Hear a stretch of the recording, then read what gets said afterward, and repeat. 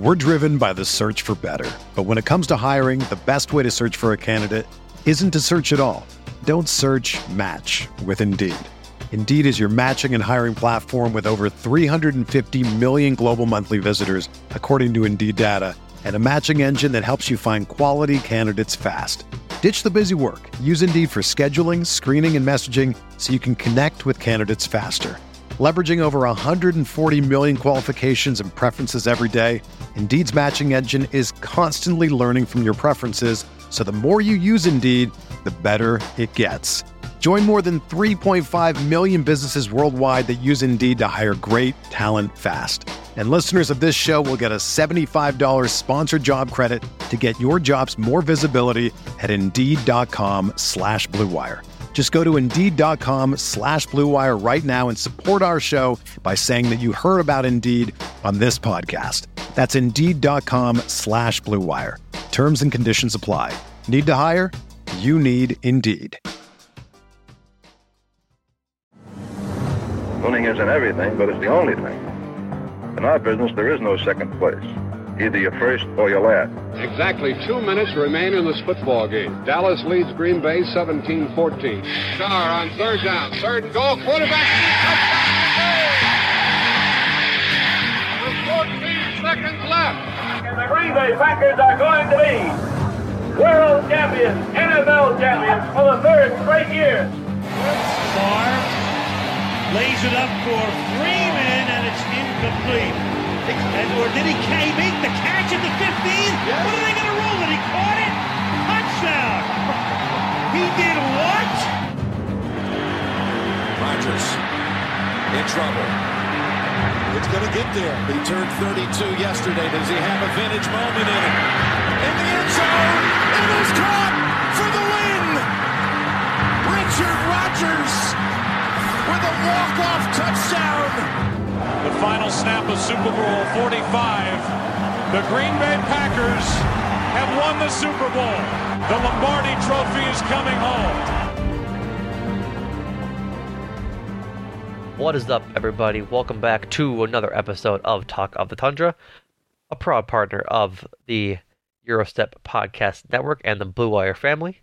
I am your host, Numak, and joining me, as always, is my joyous host, Jordan Tresky. Jordan, how you doing, buddy? I'm doing well. I am joyous. It's the giving season. That's right. It's Christmas season. And the Packers gave me a week off to just chill, relax. A little R&R, a little rest and relaxation. A little rest and Rodgers, you know? He was certainly the center of attention early on this week.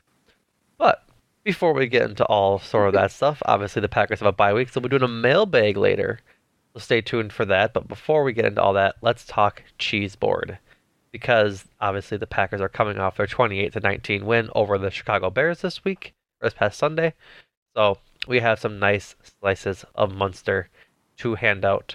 The first of which going to Christian Watson. 2 touchdowns for the rookie. Just about 100 yards all-purpose. Can do some quick math. 94 yards all-purpose. With that one rush coming on the 46-yard touchdown. And then 3 catches on 7 targets for 48 yards. And a touchdown on 4th down. So, just keeps on scoring touchdowns. Touchdown scoring machine. Doing well. Hopefully keeps it up and secures himself a Rookie of the Year trophy.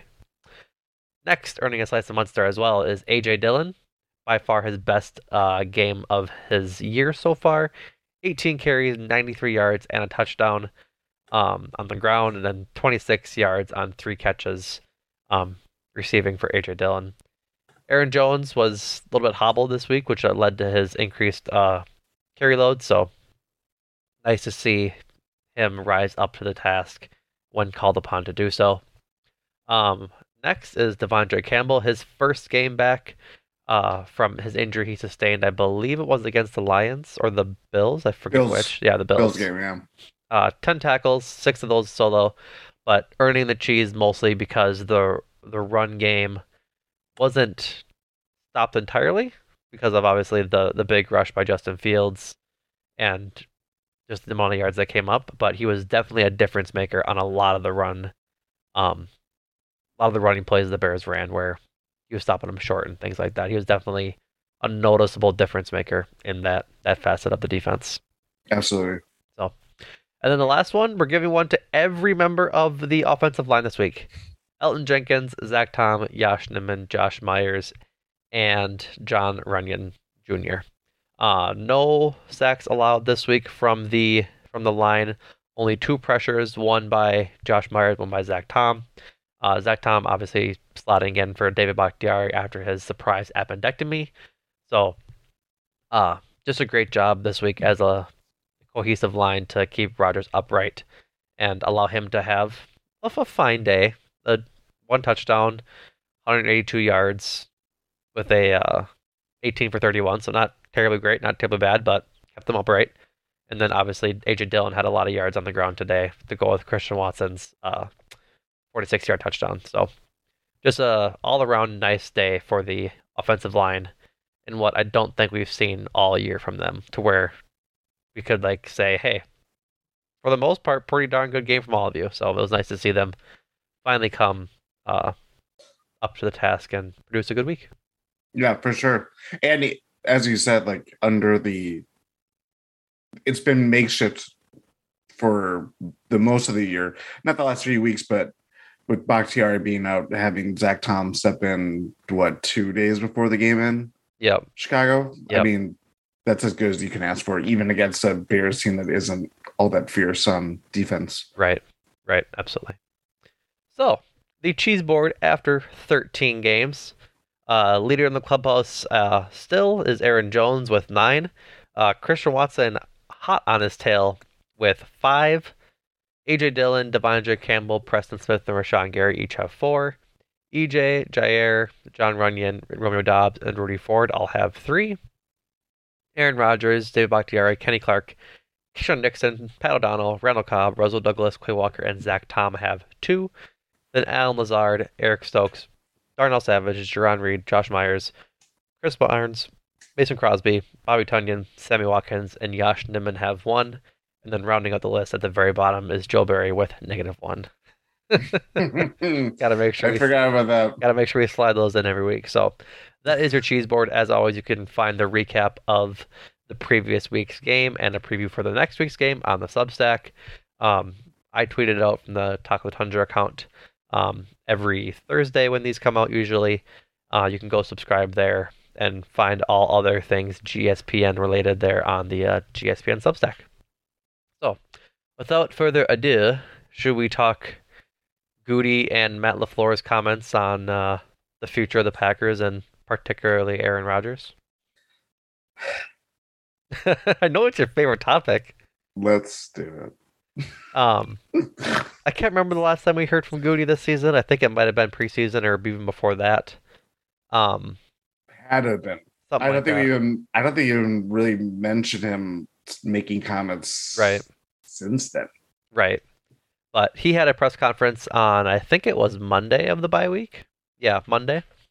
And had I thought for the most part, Gutey gives a good interview and he's quite honest. He's definitely a guy who's been media trained before. But the main topic that all the reporters talked about is the story of the Packers offseason, and it is Aaron Rodgers or Jordan Love, or both.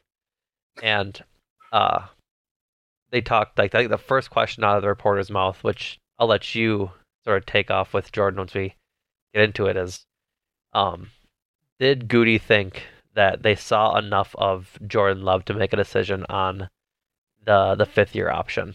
And Gutey said, without a doubt, that they were. They were really pleased with his progression, and they had seen enough to pretty much solidify their decision on what they want to do with them. All reading between the lines context being that they are going to pick up that fifth-year option. So I guess I know you're happy about that, Jordan. Do you have anything to add about being so certain that they'll pick it up despite only having seen about a quarter or a game and 3/4 of him? I guess my thoughts would be, it's a very, obviously, as we see, it's a very hard line to walk down. because you're trying to appease both parties. Because they want to keep their interest in both Rodgers and Love and talking up Love while without discounting Rodgers and vice versa and all this stuff. Because ultimately, as we talked about, I think at the end of the pod after the Bears game, it's two sides are dancing right now, and it's a matter of one person or one party to initiate a breakup or initiate a retirement or initiate a trade, whatever the case may be. So yeah, I think it's encouraging to hear. And yeah, the other thing too, it's incredibly hard to find a quarterback. We don't know this at all because we have been incredibly lucky to see two Hall of Fame quarterbacks. I'm not seamlessly, but pretty darn close to seamlessly transitioning from one another. I think it was very similar in that, what was it, 2007, he left, I believe, because 2008 was Rodgers' first year. That first year with Rodgers was kind of like iffy. And then 6-10. Yeah. So then, and then 11-5. And then it went right off. Like, we had 1 year of like hesitancy. So you're right that we've been blessed to have good quarterback play for almost 2 decades. And they've had these gap years, like this is a gap year, hopefully. And whenever they've been down, they haven't been down very long. Right. So that is also the context of where we're at of this over long, extended period of successful Packers football. Right. So if you're going by that guideline, and it's going to seamlessly go into the comments that I believe LaFleur made. Yep. If you're how do you say it? If we're going to go with the quarterback that gives us the best winning chance, we're going to play them. Yeah, that was Gutey's comments. We'll talk about that later in the mailbag. Oh yes, yeah. Talk about later that in the mailbag because one of our listeners had a question surrounding that in general. So we'll get to that whole argument later as it talks about winning. But Gutey also had talked about same thing with Matt LaFleur that they want Rodgers back because that was the big quote coming out of Rodgers' mouth on Sunday after the game was the mutual interest of having him back. Talking about Christian Watson, as George salutes, was having Christian Watson's breakout season playing a role in the decision of Rodgers to come back next year. And sort of snuck into the end of that answer from Rodgers was there has to be mutual interest. So understandably, they both got Matt LaFleur and Gutey got asked about wanting Rodgers back. And they both said pretty much, yeah, like we'll talk about it in the offseason, but for all intents and purposes, the Packers invested a lot in him. They made a big decision to do so this past offseason, and they want him back because of that. But Gutey said they'll talk about it in the offseason. So it's definitely like he'll most likely be back if nothing changes. But like you said, it's ultimately a dance between Love, Rodgers, and the organization trying to navigate these waters despite having just signed that extension. Yeah. Yeah. But I thought it was interesting that Matt LaFleur had said with all the changes that have like happened throughout the organization the last year, like since the end of last year essentially, like how do you assess Rodgers' year? And I thought it was very interesting that like he had talked about that they all expect Rodgers to be Aaron Rodgers like all the time, but that you have to take it with a grain of salt when he has a bad year because it's a lot of change that came in. Like I never really thought about it in having like in the way he put it, but he literally had like an entirely new wide receiving group. There was like just nobody that really came back that he had solid repertoire besides Allen Lazard and Cobb. And even then, Lazard was wide receiver 3 at times on last year's team between Devonta Adams and MVS. So yeah, slotting Lazard into that wide receiver 1 role took some time, obviously, and he was not cut out for it, as we talked about. But then you get into the conversation about should have Rodgers been at OTAs with the rookies and all of this stuff? Well, it's also offensive coordinator Luke Getsy's not there. They bring in Tom Clements, who's his old quarterbacks coach during the McCarthy years and stuff like that. Right. But like to your point, the OTAs and just like all of the time that you missed, and does that really does that prevent the season from being any different? Maybe not. Maybe not, right. Maybe it helps the offense get started a little quicker. I definitely think that would be the case. Yeah, but I don't think it helps the defense, which is like where a lot of the issue, I think, is this season, besides that stretch of games where the offense just wasn't working. Yeah, it's very easy to Monday morning quarterback every little thing. Yeah. But ultimately, what it comes down to is there's a lot of change. The Packers were slow to kind of, I don't want to say adapt, or just like, I don't know how you'd say it, but like just kick on the right way that you'd expect from them going into a contending season. That was all the talk. Right. And we quickly found out that the standard that they set for themselves was way too high. Right. Especially for this season with all the changes they made. It's just tough as to how to do it. So, LaFleur said that collectively everyone had to be better, including him. Like there's no shortage of players that need to be better on both sides of the ball. So at least they're honest in recognizing that.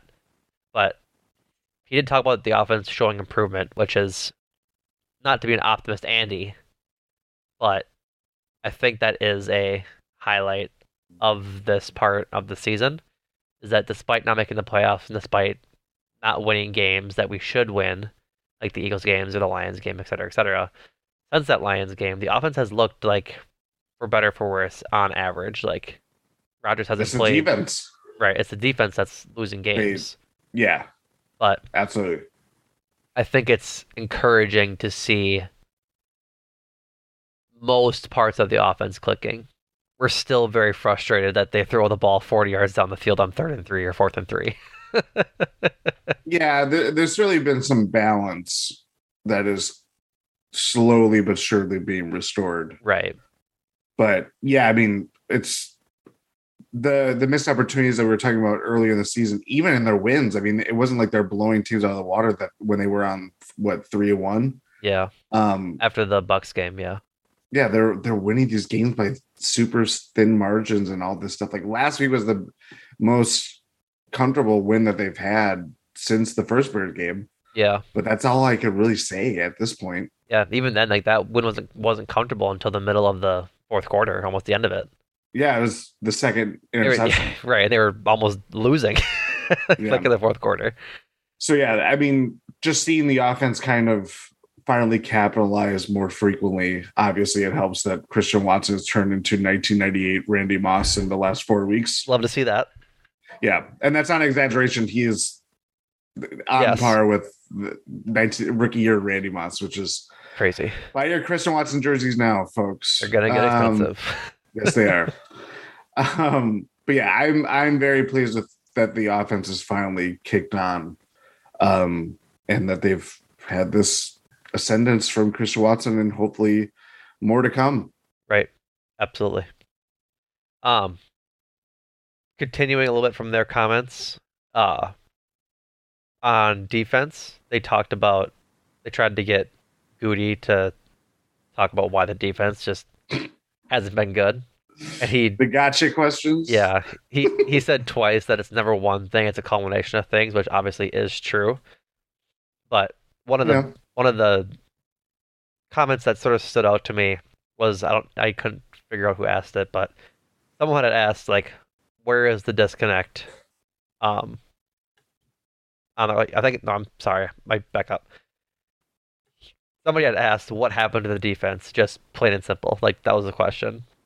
And Gutey said they had to find where the disconnect was, and followed it up with, quote, never one thing. We have a lot of talented guys on defense, but we have to come together as a team, and that takes sacrifice. Not a lot a lot that goes into being a good team. And if you can kind of like read between the lines there, like it seems like they have. Yeah, there's gonna be some sacrifice, all right. Right. Joe Barry, get on the rock. I agree, but I also think that there's more to be talked about there when it comes to the team working as a unit, like the defense working as a unit, because I don't think they are, and I think that was what was the most frustrating that he said, like that Gutey said. Well, first, Gutey said the most frustrating thing was the consistency issues, which I think stems from not working as a unit. And yes, take that how you may, we've kind of ragged on Jair for not looking focused at times, and a lot of the defense not looking all the way focused at all the time. So maybe that unit also goes down to, I mean, it's not just Joe Barry that's responsible for. Yeah, it's all the position coaches. Yeah, it's a whole bunch of units. Yeah, within the organization. So here's to hoping that they make a change. Do we know who's like the defensive captain? Is it Devondre? It was Devondre before he got hurt. I think Quay was wearing the dot. I don't think he was captain though, but I'm pretty sure it is Devondre as like the defensive captain. I think that's also another. I mean, we talked about Jair specifically, but like when you lose guys like Zadarius Smith, who's a very commanding presence, and it was pretty telling when you could tell that they're phasing him out. And even all the work that he did to come back to play the playoff game and play well last year, like he did that with a back surgery going into a year that, I mean, if you show any signs of slippage or injury, you're going to get cut because it's going to be, salary cap and all the void years that they attach to so many different guys. Adrian Amos kind of having a down year doesn't help matters too. And he's been he, like Zadarius, came at a very interesting time and helped restore the Packers defense in a big way. Yep. I miss it. Chandon Sullivan too. That's a guy that I don't think we even mentioned, but like not the greatest cornerback by any means, but played his role, played really well. Undrafted guy who they always find some of these guys off the scrap heap or, right. If they go undrafted, like it's stuff like that you just, again, you don't realize you're going to miss until a season like this happens. But right.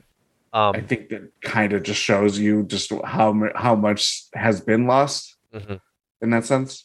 For what it's worth, the elected team captains this year on defense were the three having their not best years: Kenny Clark, Adrian Amos, and Devondre Campbell.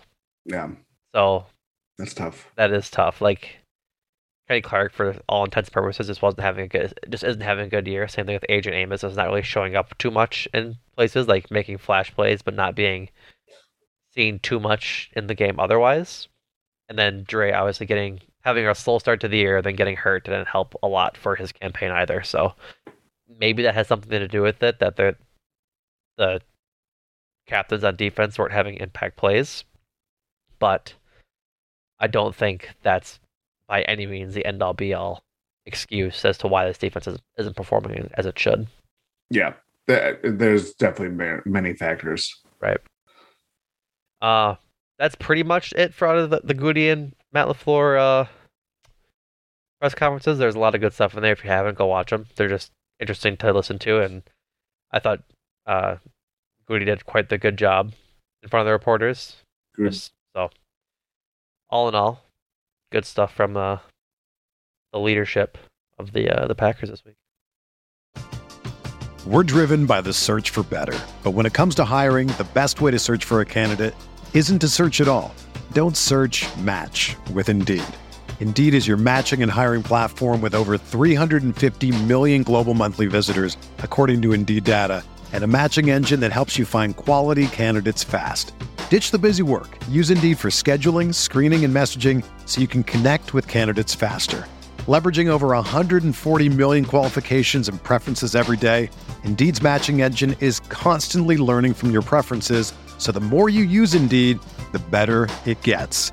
Join more than 3.5 million businesses worldwide that use Indeed to hire great talent fast. And listeners of this show will get a $75 sponsored job credit to get your jobs more visibility at Indeed.com/Blue Wire. Just go to Indeed.com/Blue Wire right now and support our show by saying that you heard about Indeed on this podcast. That's Indeed.com/Blue Wire. Terms and conditions apply. Need to hire? You need Indeed. Another day is here, and you're ready for it. What to wear? Check. Breakfast, lunch, and dinner? Check. Planning for what's next and how to save for it? That's where Bank of America can help. For your financial to-dos, Bank of America has experts ready to help get you closer to your goals. Get started at one of our local financial centers or 24/7 in our mobile banking app. Find a location near you at bankofamerica.com/talktous. What would you like the power to do? Mobile banking requires downloading the app and is only available for select devices. Message and data rates may apply. Bank of America N.A., member FDIC. Should we get into a mailbag? Mail. Yes. Mail. My first ever mailbag. I am excited. So we'll jump right into the transition from the mailbag. These come from Discord and from Twitter. So if you want to ever drop in a question for a mailbag, how would you do that? You would go to gspn.info, click on the Discord invite link, come in, say hi, join the talks. It's popping off right now. We're getting a whole bunch of new members. It's some good stuff. We love having all the new community members in there. So this one comes from Keith, a natural transition from our Gutey talk, as he has a question about Gutey's comments. So this is from Keith. He asked it on Twitter. What possible logic is there in Gutey essentially saying he's not interested in sitting Rodgers, even if the Packers are mathematically eliminated from the playoffs? I'll start with this one because I have the answer, because he answered it in the press conference. He talked a lot about the Packers having a historically winning culture, that like winning is a strong thread woven out through the Packers organization, and that as long as he's there, they're never going to go out and sandbag games for a draft pick, that they owe it to the guys in the locker room and the fans to go out there and try and win every game they can, even if that means having a lesser draft pick going forward. He wasn't saying he's not entirely interested in sitting Rodgers. That was like what he was talking about in the press conference as to the best chance to win games, was more so they want to go out and win games, even if that means like having Jordan Love out there. Like if they think they can win a game with Jordan Love, they will go out and win a game with Jordan Love. But that doesn't mean they're going to sit Jair or sit Kenny or any of the big players that are playmakers, essentially, for the sake of getting a better draft pick and sandbagging the game. Because another reporter had asked, like, do you think like Jordan Love can win a game? Because Gutey had talked about that every young quarterback needs to go out and win and like make those mistakes that come with becoming a great quarterback, similar to what Rodgers did his first year. And Jordan Love hasn't had to do that yet. And they like eventually, when Jordan Love gets his chance, if it's with this team or somebody else, will have to go through those spells of making mistakes. And Gutey said it himself, where he's like, yeah, we just need to go see Jordan Love do it. And if that means it comes these last 4 games, so be it. But he didn't like commit to sitting Rodgers. So the logic is just that they don't want to be lulled into a losing culture and making guys pissed off that they're not going out and winning. Because besides like the guaranteed contract guys, you don't know when some of these guys are going to play in the NFL again or have as good as opportunities as they have now. So they just wanted to make sure that they have that winning culture, that they're there to win and achieve great outcomes, as opposed to just looking out the next year. Yeah. Also, I mean, call me old-fashioned, call me a fuddy-duddy. What is there really to accomplish tanking games? It's not like the NBA, and even then the NBA has changed their draft lottery rules to where the top 3 teams have 14% odds or whatever the case, or whatever the number is. Right. Like a couple of years ago, it was like with Trevor Lawrence going out in the draft, it was like he's the most can't miss prospect ever, and blah blah blah. And it's like it hasn't instantly transformed Jacksonville. Not that that was their only problem, right? I don't see. Yeah, would it be nice to have for the Packers to have a higher pick? But that also is not banking on the fact that whoever you want them to draft, they're not going to draft.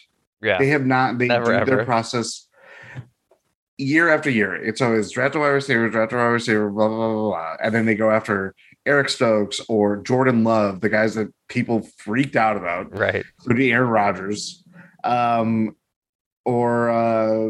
Quay Walker. Like, just the list goes on and on. They are very particular about their draft process. So, I don't know. I am almost 100% with that because I selfishly just want to see Jordan Love. And plus, too, it's going to be when Jordan Love wins a game, that is going to be a thrilling day. Right. You know what I mean? Yeah. I think it's sadly getting closer to Love not playing a game. Like, I'd be honestly surprised at this point if he does, given the comments from both of LaFleur, Rodgers, or all of LaFleur, Rodgers, and Gutey, but we'll see. As it stands right now, the Packers sit at 5-8 in the 11th spot in the draft, which isn't a bad pick. There's plenty of value to be had there. Like, obviously, you get further in the draft. Sean Gary was what, the 12th pick? I think something like that. Yeah. So there's value to be had in the first round of the draft. Like, obviously, the first pick isn't going to be as sure as the 32nd pick, on averages, etc. But picking 11th isn't bad, and I think you're getting into okay, maybe we should have lost at least one of those games if we sweep the last four, which isn't going to happen. But if you end up getting to 9-8, you're getting into the 20s probably. Yeah. But regardless of all, I think actually, given all of that and what the tiebreakers are, I think the farthest they can fall is 18th. Oh yeah, because they can't make the playoffs, and that's where the draft seeding starts for the playoffs. Or the draft seeding starts at 19 with the playoffs. Especially the additional team, right? So, regardless, even if they pick at 18, I'm pretty sure Jair was picked around 18. Jair, or I forget who it was. One of their recent players was drafted in that late mid-teens area. So the logic is there. Is it sound logic? Maybe not. Or maybe it is. Is it the logic everybody agrees with? Is what I was trying to say. Probably not. But either which way, I think it's just good to maintain that winning culture and prove it to guys that you're there to win and not play for the next year. Yeah. Also, to reiterate, you mentioned there's a lot of the veterans that they have are making big money. If you send a message to them that we're going to tank games, that's probably going to turn them off and want them to leave. Yeah. And I don't think that is necessarily something that they want to do. Yeah. It's clear. I mean, it starts with Rodgers. The moment that they show that they want to move on, then it's going to be an exodus. Right. Yeah. Almost certainly.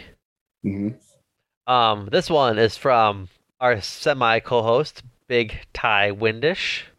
Are we comfortable assuming Christian Watson can slot in as a number one receiver going forward, or do you think the Packers still need someone better than him? He says, as an anecdote, wording it specifically that way because I think they need more wide receivers either way, but Watson might be him. I'll let you start this one, Jordan. I am not ready to say he is a bona fide number one. Especially when we were very lucky to see Devontae Adams just burn people week in, week out for 7 to 8 years. Right. It's very encouraging to see him make this progress and to really, again, it's been the last 4 weeks where he's been like, oh, this is different. This is hitting really hard. Right. Maybe he is a number one. I'm very willing to be wrong and would be happy to be wrong. But I also, because of what preceded him and seeing how the Packers offense was when teams are trying to take Devontae Adams away from them, they can't just rely on Christian Watson. They had one of the most talented wide receivers play in the NFL today, and it didn't lead you to a Super Bowl, much less win one. Right. So you just can't rely on one guy alone. can Romeo Doubs be a nice 2 to 3 wide receiver? Very well. I don't know, but I don't think those two alone are going to do it because they just need. And honestly, I think what they need more than anything, if they can find a tight end that can really kind of give them their passing game a lift, because Tunyon's really good, but not really good, but he's a fine role playing tight end. He'll play for at least a decade, but it's just not there. At least in terms of like guys just getting chunk plays or like being a mismatch threat that opposing defenses can have to really worry and key in on. Right. I think it's definitely an interesting like off-season discussion on their need for a tight end, given what we see high quality tight ends do in the NFL. Because like you look at, I'm gonna get this briefly because I don't want to go on and on about it. Like the top tight ends in the league, you think of Travis Kelce, George Kittle, Mark Andrews, Darren Waller, and probably another one I'm forgetting about. Travis Kelce is for sure the wide receiver 1 on his team. Like he's better at catching the ball and receiving than Juju Smith-Schuster. Mark Andrews is definitely the wide receiver 1 on his team. George Kittle was until Debo started breaking out. And Darren Waller was until they got Devontae Adams. Like I think that the importance of a pass catching tight end is very important when you don't have a number 1 wide receiver. And so I wouldn't say that they like need that, but I'm not saying that it wouldn't be nice to have. Like I think Bobby Tunyon is a good middle ground of where they are. I just don't think they like target him enough in the game, or he's just not getting open. Like maybe they need that one step above Bobby Tunyon. So, getting to Ty's question, it's a tough one because Watson is really good right now, and we were saying the same thing about Romeo Doubs earlier in the season. So I think like they both can be wide receivers 2A and B, but I don't know if you can count on them right now to be like wide receiver 1s of the future, because it's so early to tell, right? Like they're still rookies. We don't know what the next few seasons looks like for them, and even then, like what it looks like going forward. We've seen wide receivers take steps and look like stars. Like Kenny Golladay is a great example of that. Looked like a star in Detroit and then leaves to go to the Giants, and now he's a bum.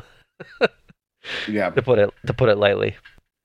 So, what I'd like to see them do is like obviously they're going to keep Watson and Dobbs. Like they're going to be here for the next 4 or 5 years.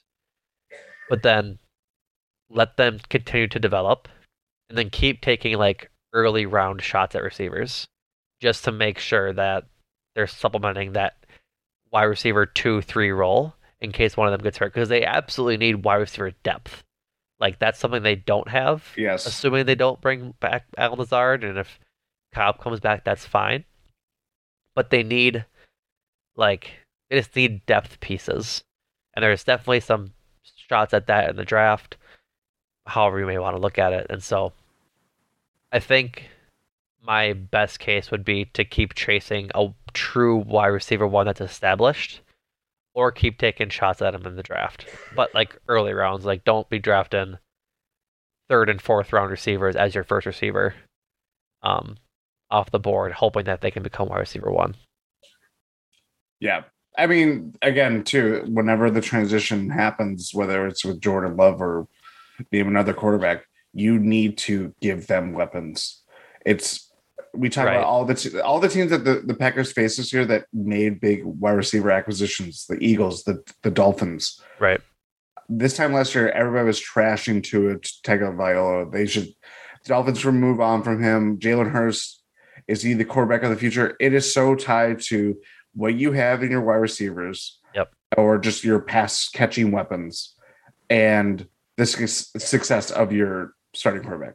Right. So, yeah, you never stop building, even if Christian Watson is the next Randy Moss or something akin to it, or if he's just going to score on these massive chunk plays game after game after game for the rest of his career. Right. You still need help.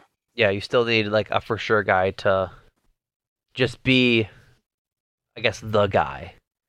You don't want the guy the way that Tay was Rodgers' guy, because we saw how that worked out when it matters. He just doesn't throw anybody else, but you need that certified talent that will be the guy that comes up clutch when you need him to. Which I'm not saying that Romeo Doubs and Chris Wilson can't be that, but it's not something they should rely on. They say, yep, we got it right now. We won't be drafting another wide receiver in the first 4 rounds in the next few years. Like, that's not the way that this should be going.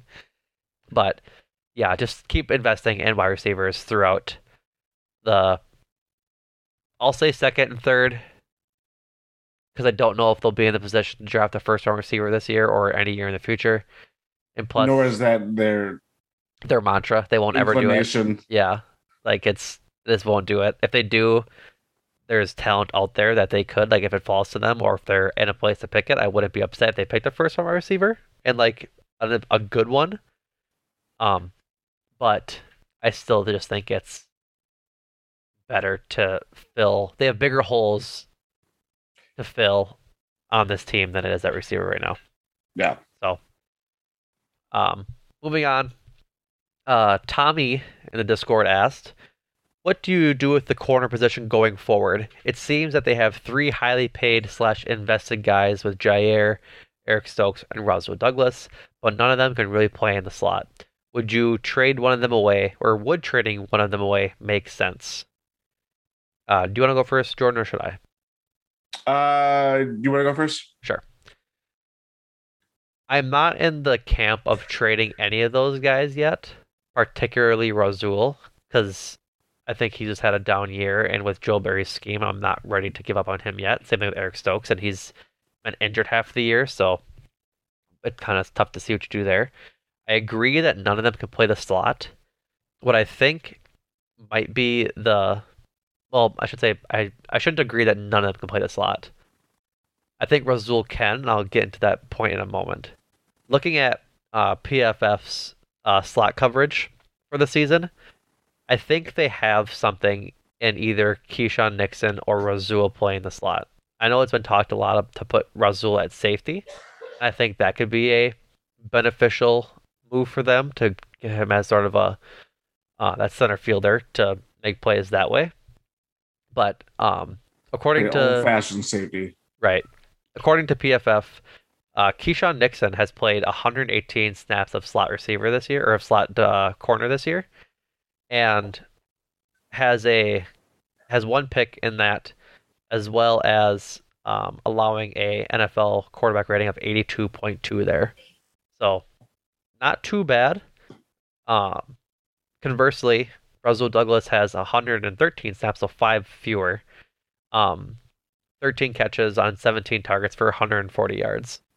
So I think that both of them can play the slot, but I feel like a lot of that production is coming against the Bills. Probably. And so, I think it's worth that. I obviously Keyshawn Nixon plays like safety typically, right? I'm not mistaken there. He kind of plays that safety role. Or would we call him a corner? Like PFF has him listed as a corner. Yeah. But I feel like I've seen him in safety, but I guess we'll still call him a corner. I think since Savage's option is so bad, like we don't know what we're gonna do there, but I think it's worth moving Rasul to safety and then moving Keyshawn up to slot corner. And just because, like, slot corner being your nickel guy, essentially, won't be in every play. But I think you need Rasul in every play because he is that talented at ball hawking and just getting coverage, essentially. So that would be my idea. I wouldn't trade any of them right now, but I would move Rasul to safety and then move Keyshawn Nixon to your slot corner.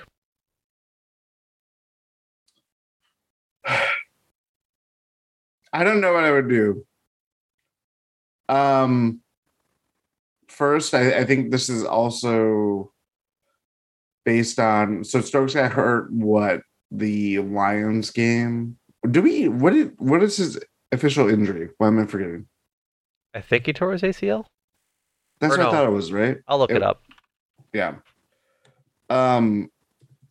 Either way, I would imagine. Sorry, I'm looking this up. An ankle injury. For knee and ankle injuries. So nothing official. Yeah, it doesn't say. Yeah, this is from November. The exact injury for Eric Stokes is unknown. So I'd imagine just a knee strain and an ankle sprain.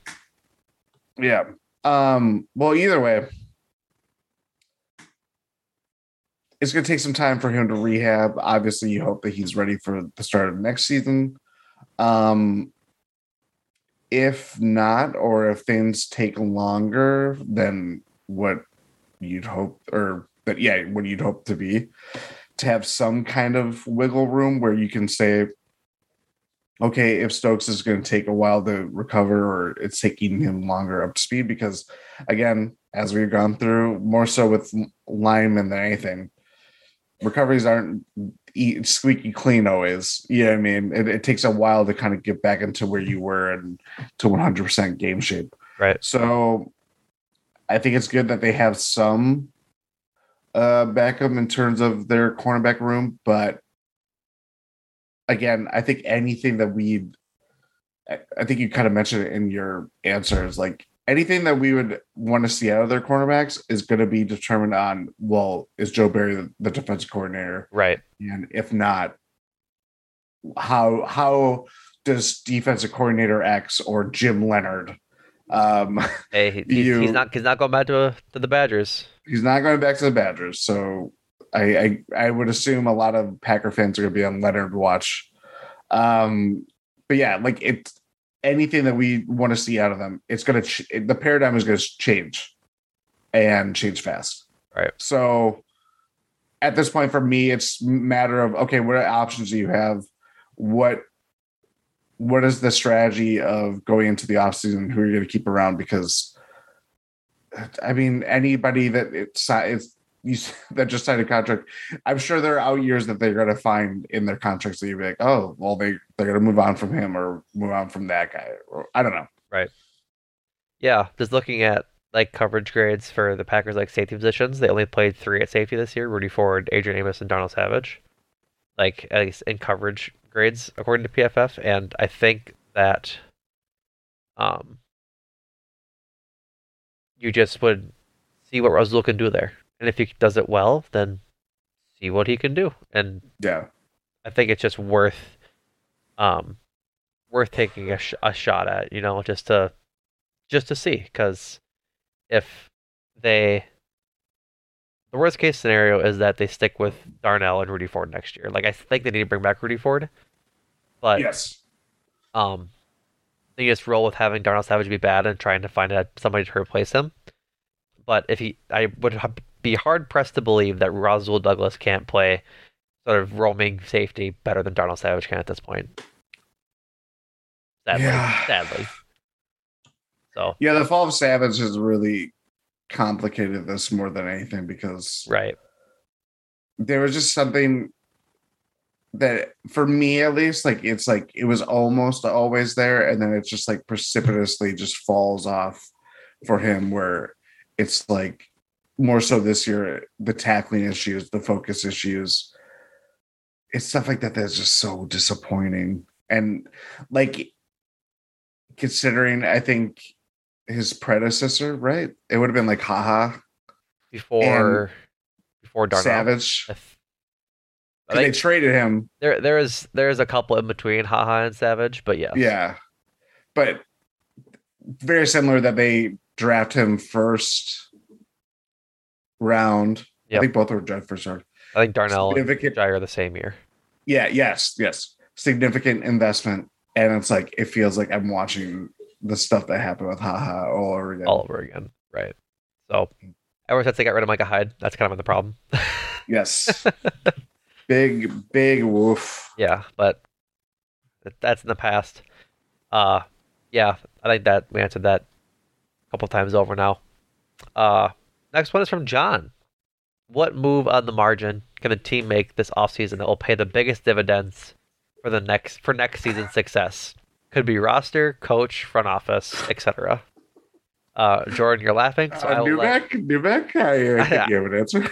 I will let you go first because you were the one laughing to start. Move on the margin. Okay, I got it. Cut Aaron Charles. I'm joking. Move on the margin. I think it's. I don't want to take the answer away from you because I know it's your answer. But I think you look in the coordinator room, if that's a room.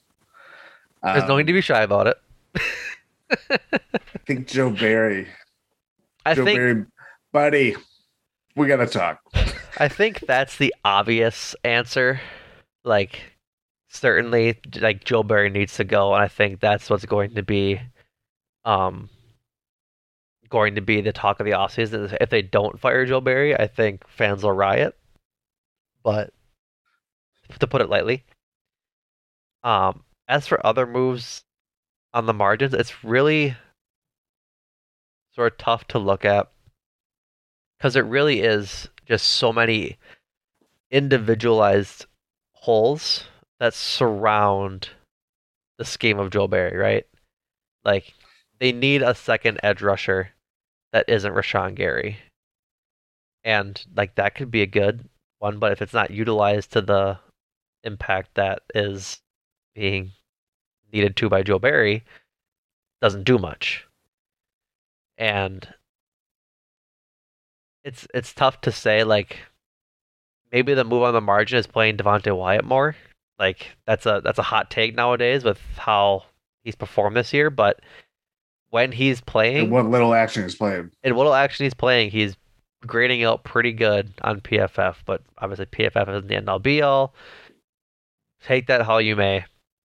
He's getting graded well by guys who watch people, I should say guys, by people who watch a lot of football.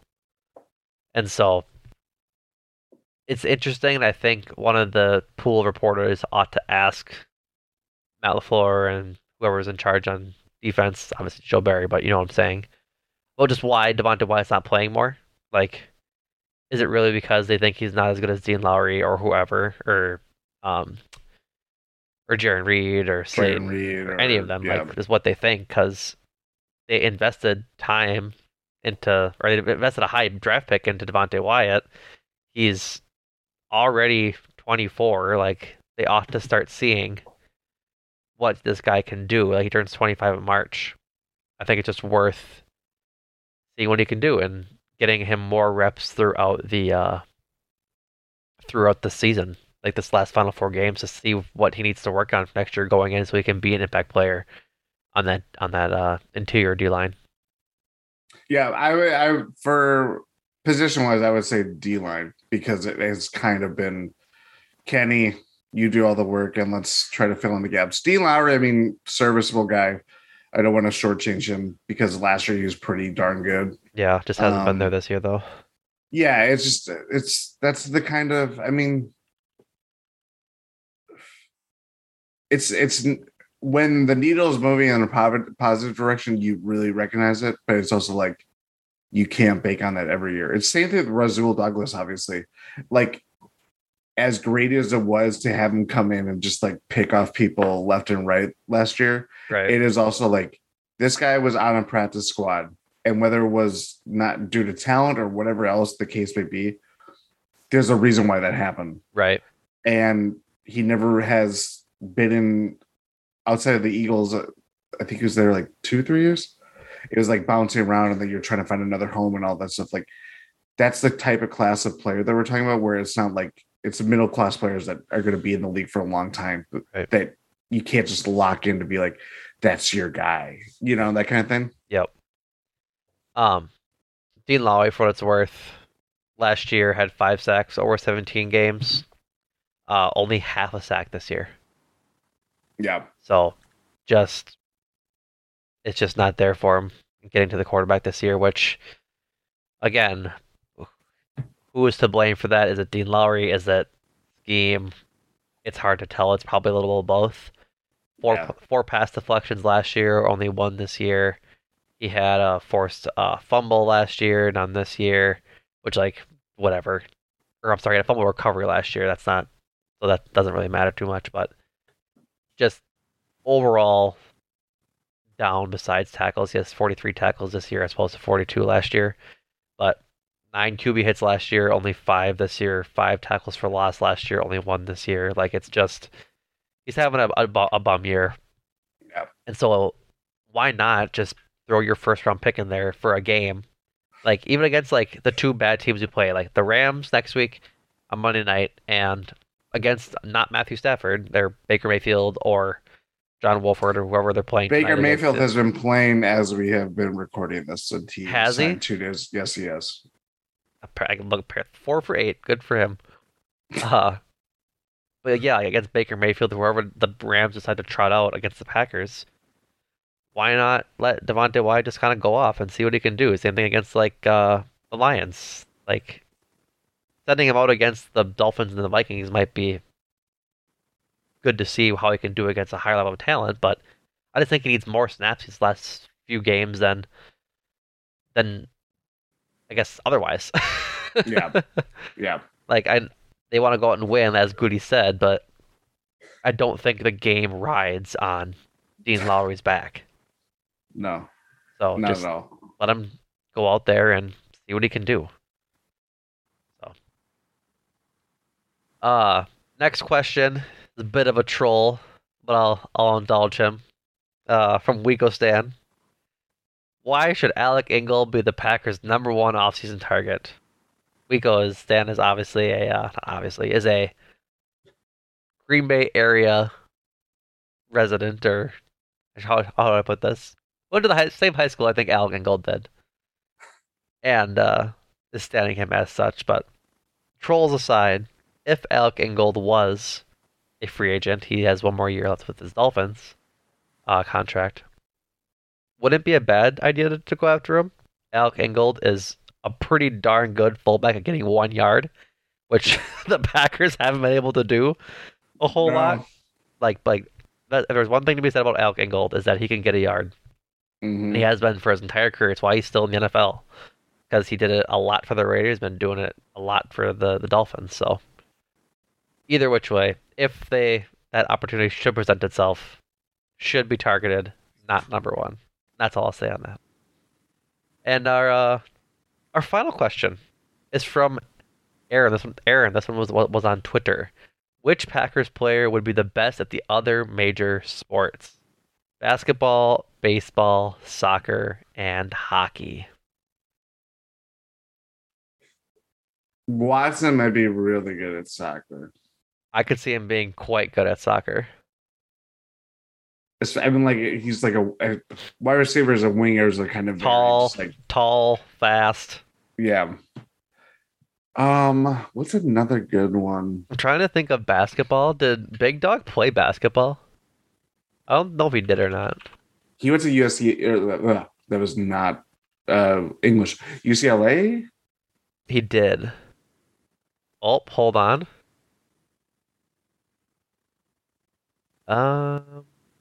It looks like he did play some basketball. There we go. He played 7 games for UCLA for in the 2002-2003 season. He averaged 3 minutes a game, 1.3 points, 0.6 rebounds, and 0.1 assists. Good job, Mercedes. So yeah.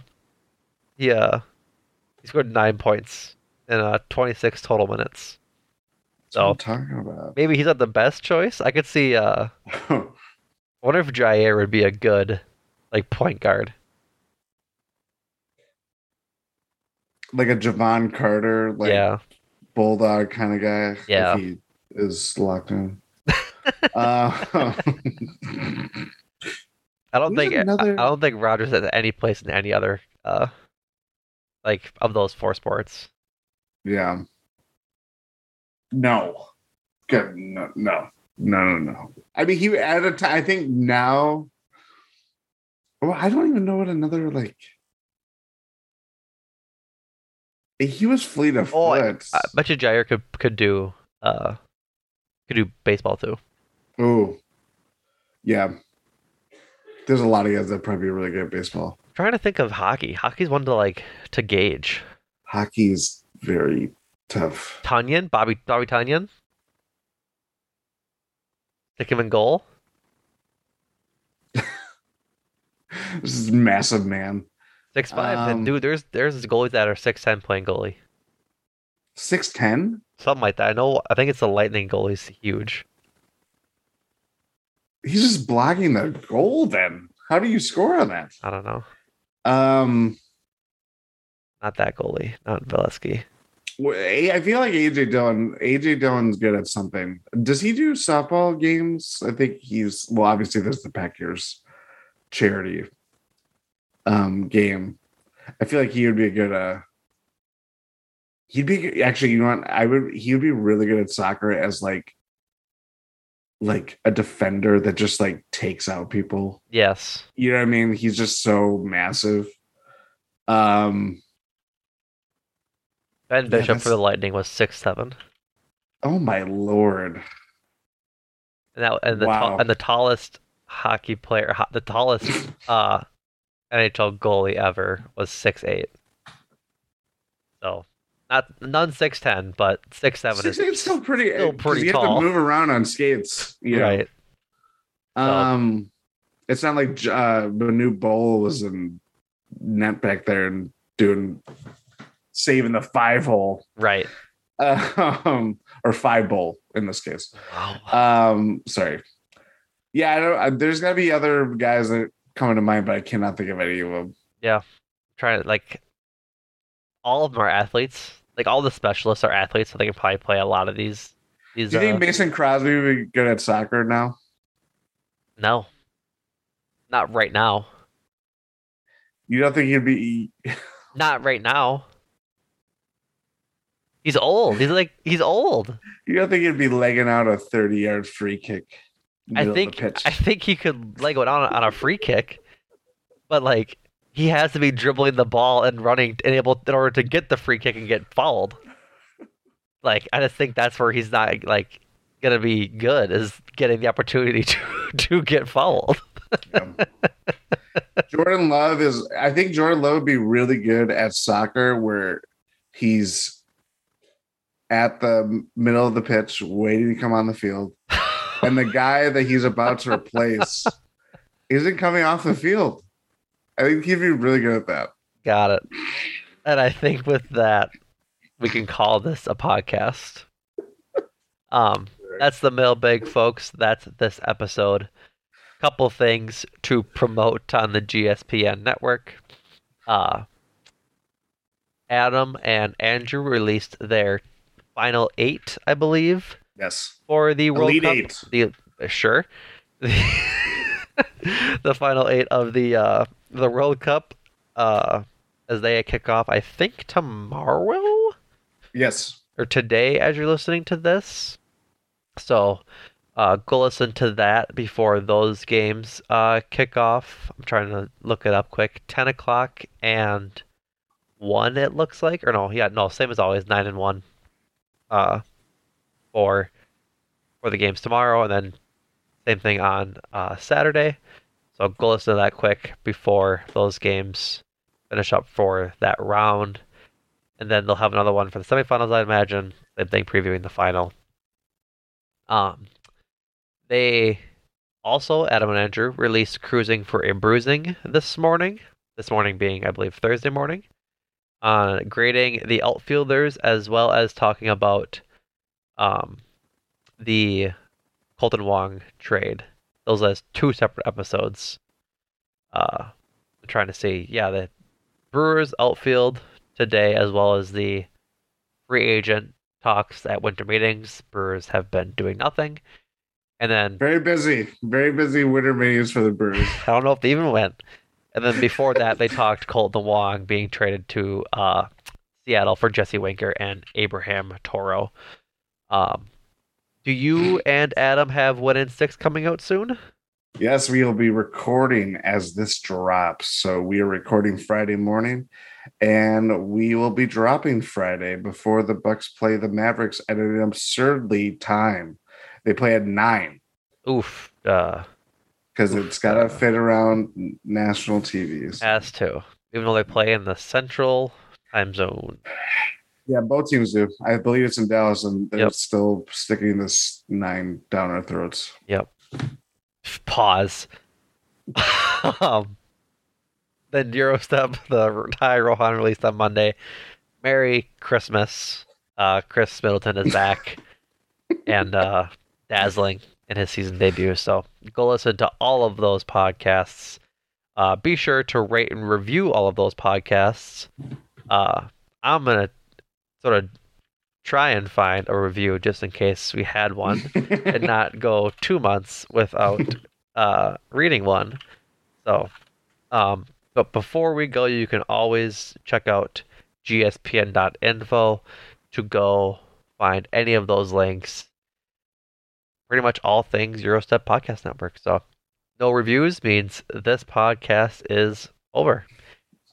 Going into next week, bye week, we won't see you for a post-game pod, but you will hear from us